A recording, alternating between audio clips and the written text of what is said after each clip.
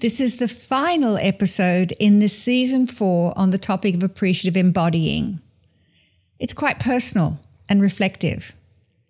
I share my learnings and insights and reflect how I've been deeply moved after investing close to almost 6 months pondering and living into what it takes to embody the appreciative mindset and really appreciate the fullness of being. Thank you for joining me. I'm Robin Stratton-Burkessel, host and creator of Positivity Strategist. I'm wrapping up Season 4 in this episode. And please stay tuned as I'll be announcing Season 5 during the show. It's a partnership with the Taos Institute. So I'm hugely excited and honoured to be invited to collaborate with Taos. We're currently in our planning cycle and will launch next year.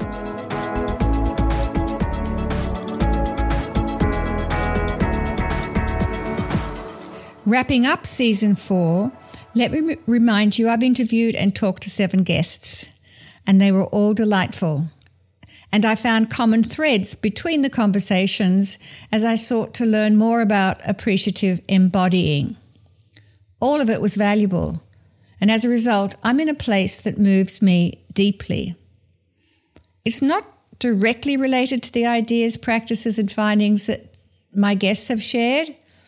Yet without those conversations and reading their books, the exploration I conducted outside and beyond those conversations in their books, I have been moved to a far more sacred and beautiful place. I can say that I've come home to me. I've come to appreciate my being as both tiny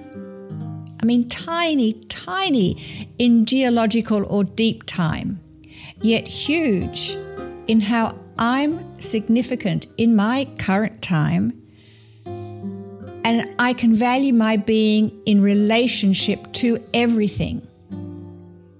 Even considering the cultural imprint I inherited and was socialized into, I have influence to shape the kind of being I want to be when it comes to my being human, being a wife, a friend, a sister, a teacher, a neighbor. And in all of those relationships, what has become so acute to me is being a steward of this planet. I've learned that the forests and the trees and the rivers and the oceans, the deserts, and all creatures have much to teach us about mutuality of purpose and collaboration and respect and values. Paying attention to natural phenomena, the ecology of our planet, reshapes what being in community and in cooperation means. It's more than connection and belonging that holds us together. It's entanglement. We are entangled. I came across the notion of entanglement listening to my favorite podcast on being.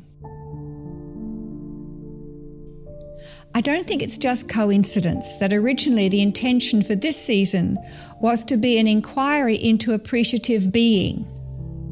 I found such inspiration and lessons in the On Being show hosted by Krista Tippett, and I know many of you share my enthusiasm for On Being. And if you don't, please check it out.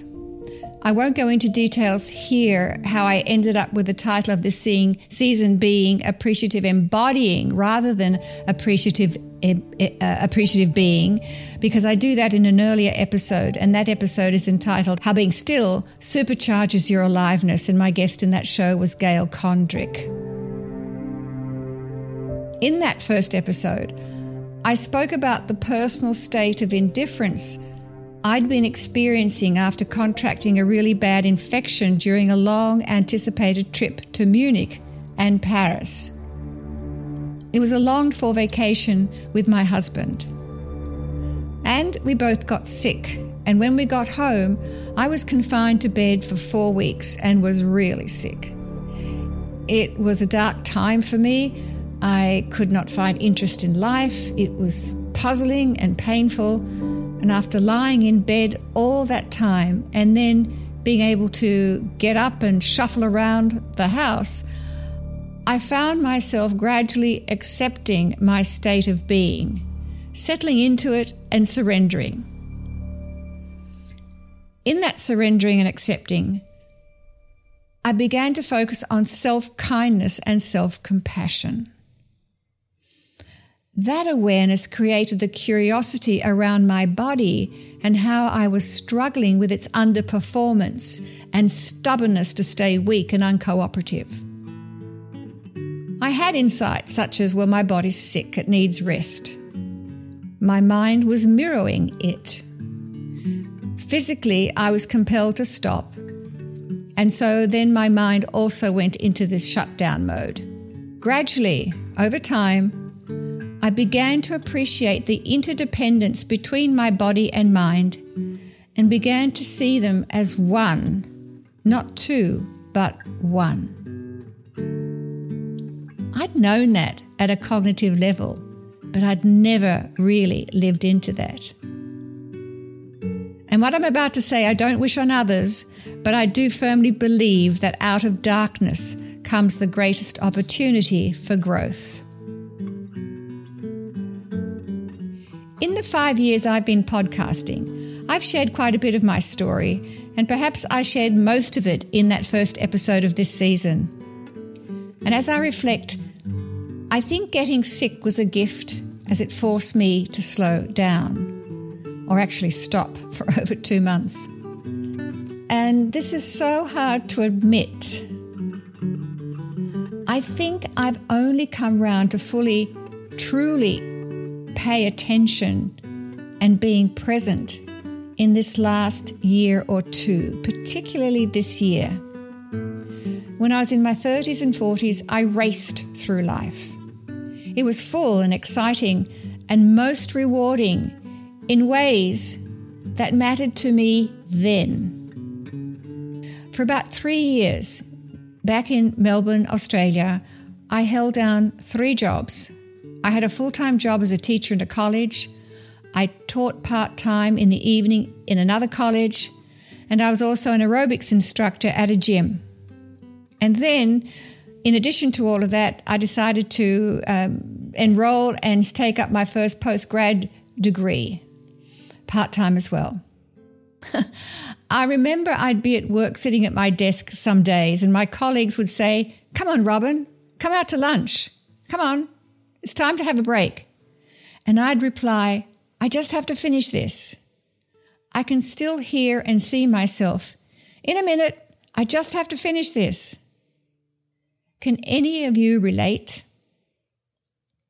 Another indelible image is sitting at my desk, working at my computer with my handbag in my lap. And my colleagues would ask, "Why have you got your handbag in your lap?" And I'd reply, quite automatically, "Well, in case I have to get up and go somewhere." I squeezed so much into my life.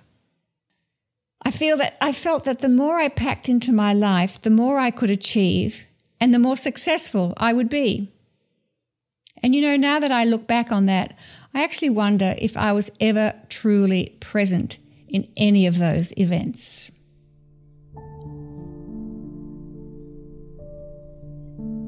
Now, this is somewhat hard to confess. And why?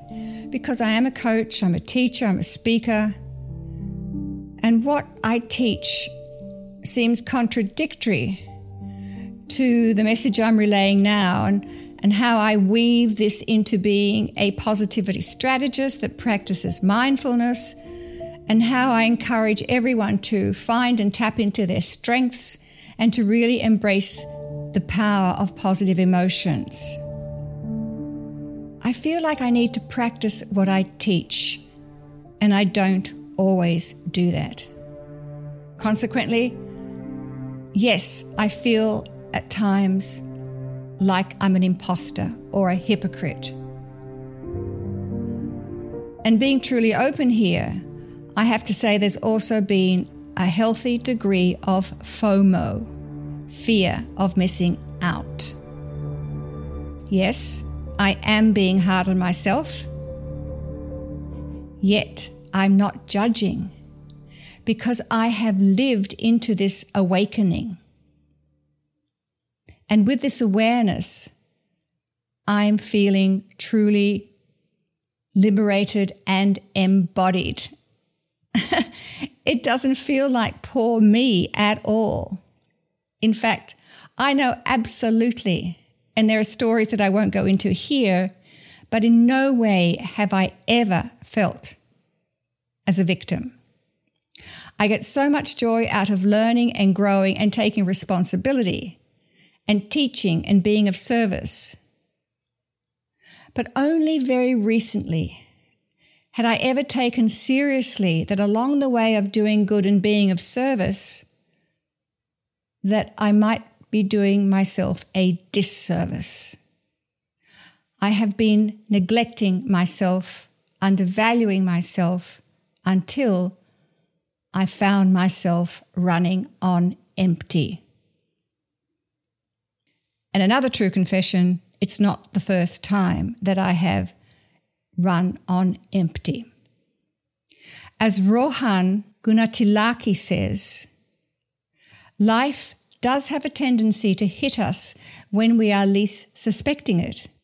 Often it's our bodies, perfect in their frailty. They give way and fail, reminding us that we're perhaps not quite as invincible as we think we are. Now, Rohan hosts another of my favourite podcasts, and it's called Meditative Story. There'll be links to these in the show notes for this episode, and you'll find that on positivitystrategist.com/PS 125. Now, for the remainder of this show, I'd like to share some of my high points of this season, my season into my inquiry into appreciative embodying. Before I do that, let me say a word or two or more about next season, season 5. It's a collaboration, as I mentioned, with the Taos Institute, and I'm highly honoured to have been invited to be a partner with them to host their entree into the podcast world. Now, Taos Institute's mission is, and I'm quoting, to bring together scholars and practitioners concerned with the social processes essential for the construction of reason, knowledge, and human value, and their application in relational, collaborative, and appreciative practices around the world. In this season, I'll be interviewing Taos associates across a number of disciplines. They'll be sharing their latest in research and practices in healthcare, education, therapy, community, performance, and my guests will come from all over the world, from, for example, Colombia and Denmark and the Netherlands, the Czech Republic and the UK and the USA.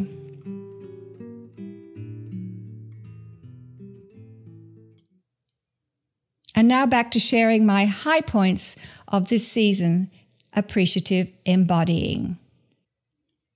Well, how I started this show today is really the big highlight. The light shines brightly on that joyful affirmation of my wholeness and how I am entangled in all that is living in this cosmos, from the air that we breathe to the earth we walk on, the trees that provide us shade and oxygen and beauty, and the sun that nourishes our very health, and the water that also nourishes us, and both the clean water we drink and the oceans that feed us.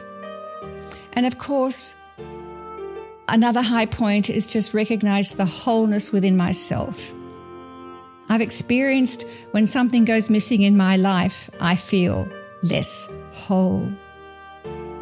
It's without doubt that the principle of wholeness is the key high point coming from my conversations and readings.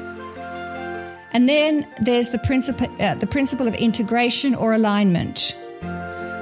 And then next, I've come up with the principle of awareness, and closely related to that is the principle of practice. Now, awareness and practice sound very close. In fact, all of these, I'm calling them principles. They're all intertwined, aligned, or entangled. I so love that word, entangled. I'll never look at entanglement as anything messy or needing straightening out ever again. I opened the first episode of the season saying I was keen to explore how when we see from the wholeness of who we are, we embark on a developmental and generative process. I mentioned that I wanted to find out more about how we can design experiences that use the whole body and ways that integrate head, heart, and body. This addresses what I call our human wholeness, who we are in totality and in the fullness of being alive. What supported my own experience of body and mind is when we face our vulnerabilities, when we feel frail and are at the edge of discomfort, we have the greatest potential to become more aware and appreciative of our wholeness. Dr. Kyra Bobbinet shared that when she was still practicing as a medical doctor, that without discomfort, you can't embody anything. There has to be a recognition, a balanced recognition to what the body is telling us, regardless if it's comfortable or not. And she goes on to say that there has to be a disconnect in order to connect, an inconvenience to appreciate what is convenient. That's appreciative embodying. In order to appreciate what's good, one has to be willing to face and deal with the bad. That was brought out in my conversation also with Miriam Novotny, who's been cultivating an appreciative learning culture in her organization. And she tells a story that when developing an orientation around the positive, at first people are a little unsure about how to talk about and deal with areas of discomfort and the areas of challenge. There's this misconception that we can't talk about the negative because when we're trying to be appreciative, we can only look for what's going right. And Miriam and I both dispel that myth. Miriam also talked about ways to face fear with embodying fear melters. She had a lovely way of putting this. She said that fear melters help us move to a place or from a place of fear to one of flow. And so the fear melter practice is to move into a specific physical position, a position that can counteract the physiological response to the fear we're facing. And again, I'll put links on the show notes page so that you can find out more about this embodying practice of fear melters. Each of my guests touched on this principle of wholeness as the essence to embodying. Gail Condrick talked about her experiencing walking the grove, where she paid attention to all that nature offers us. And she sums it up as about our interconnectedness to all things and to the complete fullness of our aliveness. I invited Dr. Diane Gayhart to respond to my question, how does appreciating and cultivating our sensibility around wholeness facilitate our deeper connection and acceptance of what is? And she echoed what I've been intuiting. She said, in a summary formation, she said, we need to be able to embrace both the good and the bad, both the challenges and the joys, both the people that you can't stand and the people that you love. It's this perspective that she sees as embracing wholeness and being able to engage in the fullness of life skillfully. The next high point of my learning is the principle of integration. And I realize it's very close to wholeness. And overall, it's not ideal to separate these learnings at all. They're all entangled, that lovely word again. So as in every episode, wholeness came up. So did the principle of integration. We talked about the integration of mind, body, and spirit. And my guest, Dr. Linda Clow, said clearly, you don't have a body, you are a body. Guests shared research and personal stories about how we can become more acutely aware of our bodies when we put our attention to the integration of mind, body, and spirit, and specifically how to do that with greater intentionality and joy. It's moving from that view of mind as one thing, body another, and spirit yet a third. In my conversation with Susan Steinbrecher, who comes to this principle of integration through her research and language around meaningful alignment, she refers to meaningful alignment or integration as inner work and outer work. So when we talk about the inside game, we're talking about what's going on inside our bodies. It's our inner emotional experience that underlies our physical sensations as we prepare for interacting with the world. The outside game involves developing the behaviours to develop competence. To cultivate meaningful relationships is the work of integrating the inner and outer worlds so they become one. For example, cultivating resilience. It would be resourceful to cultivate that resilience so that we could address a highly charged emotional situation in the future. So it's kind of finding and practicing these emotional responses in preparation for situations when we least expect them. The principles of integration is about paying attention to what your body tells you. So you strengthen your capacity to make changes to improve your well-being, and that's connecting health and attitude. That also involves improving relationships and implies offering kindness to self and others. I realized that it was this integration of mind and body that brings me into alignment and is what I refer to as appreciative embodying. We are so much more than just being smart or just being physical or connecting with spirit.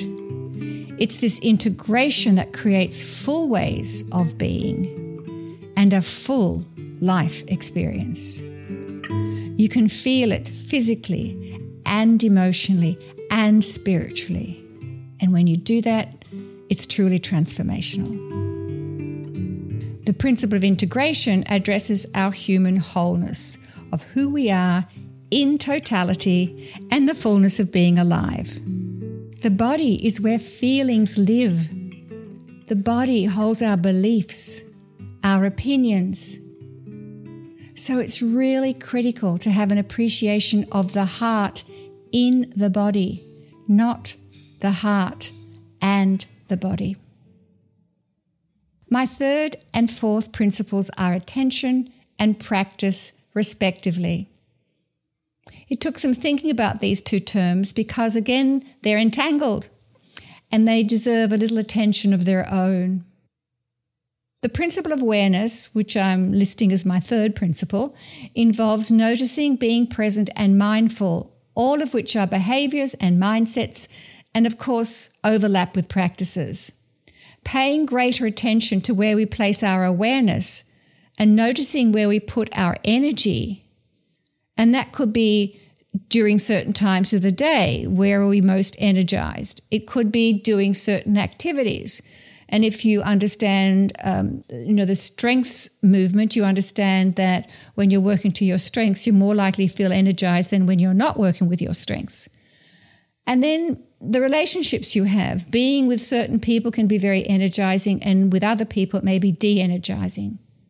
So the principle of awareness then relates to appreciative embodying in the sense that it involves movement and action, thought and environment. We don't walk around in total alignment with all those aspects at all times. Yet we can, by paying or being aware, we can learn to know the difference. That knowing, that awareness of when we're out of balance invites us into the place of slowing down, of being still, of taking beautiful breaths to reflect on what we can do to bring ourselves back into balance. And this brings in training our minds through mindfulness practices or moving our bodies in some ways, whether that's through physical activities, such as working out or dancing or singing, doing artwork or improv work. Practicing our awareness of all of that is possible through movement. And for those of you who are familiar with appreciative inquiry, the methodology of AI, appreciative inquiry, I think about the dream step in the AI process, the 4D cycle. The dream step brings awareness to new possibilities into the foreground. So when we dream together, it's playful and it's about embodying. We invite people to envision desired futures. We also invite them to create something, such as a prototype, or enact some scene that shows their future in a physical form. This enactment is a way of using our bodies to create the future we want, come up with language relevant to our contexts. And this dream is an enactment of a felt sense about what it means for that particular community or to be in community, and how the community members carry out that future in an embodied way. Diane Gehart talks about the Buddhist mindset of crazy wisdom as a way to bring in play and humour to help us lighten up and not to take ourselves too seriously or become too attached to outcomes that can block us and keep us rigid. Another way we can cultivate our awareness is to view problems and challenges as friends. Like me, you'd be very likely to have this mindset that we can reframe problems and challenges and failures as learning opportunities. So when Diane talked about befriending problems, it offers a broader perspective. Befriending problems is also befriending the fullness of life. It's a concept which I resonate strongly to because it invites us to look at life in a different way, taking on new thoughts, new feelings, finding new actions, and to find out how we might create new approaches to relate to the wholeness of life. It takes reflection and will and action to make shifts, to help us develop the qualities and skills so that we can live in a more gentle and loving way with ourselves and with others. Befriending life. Let me shift to the fourth principle that I'm playing with in regards to appreciative embodying, and that's the principle of practice. Enacting or putting into action and being aware of the feelings in the body, that is embodying. The way we move, the way we feel, and what we carry with us, shaped by our birth, our culture, our relationships, our beliefs, our environment. Many of the practices involve movement, and many invite us to be still.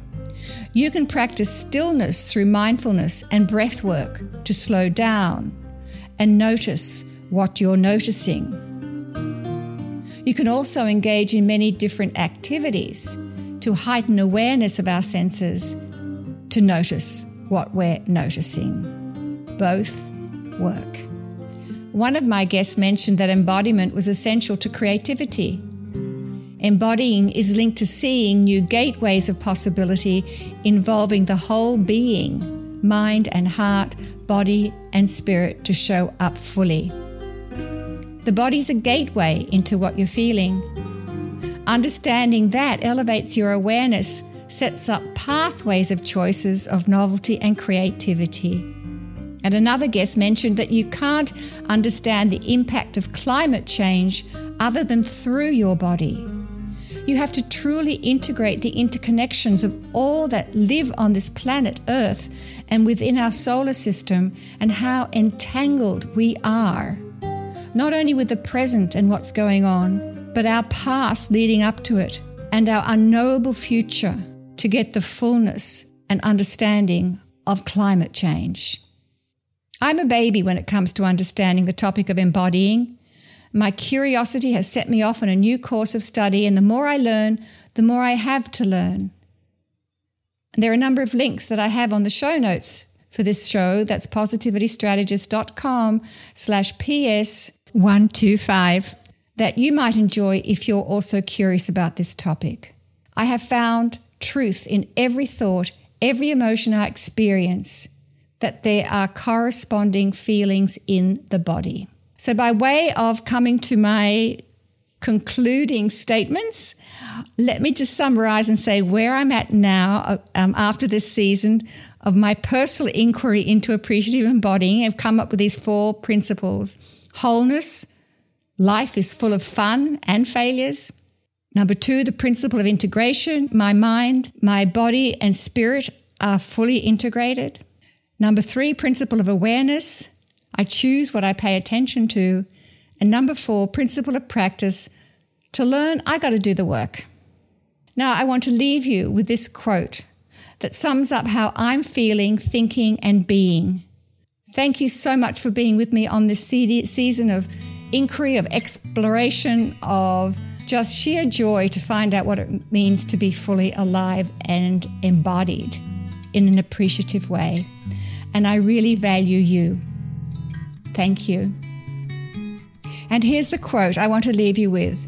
It's from the book, The Songs of Trees, Stories from Nature's Great Connectors, written by biologist Professor David George Haskell, and I think it was published in 2017. So please listen and enjoy. We're all, trees, humans, insects, birds, bacteria, pluralities.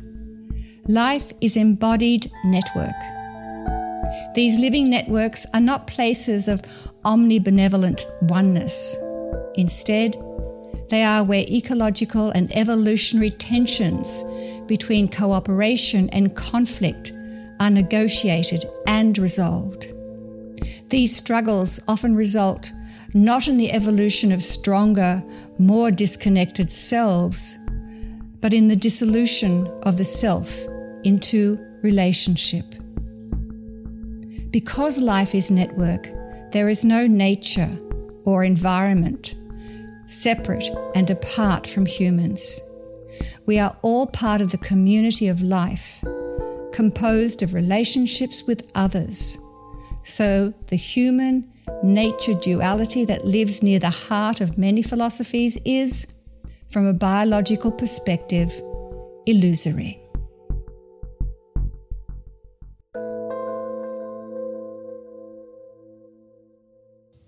I love being on this journey with you, and please join me in Season 5.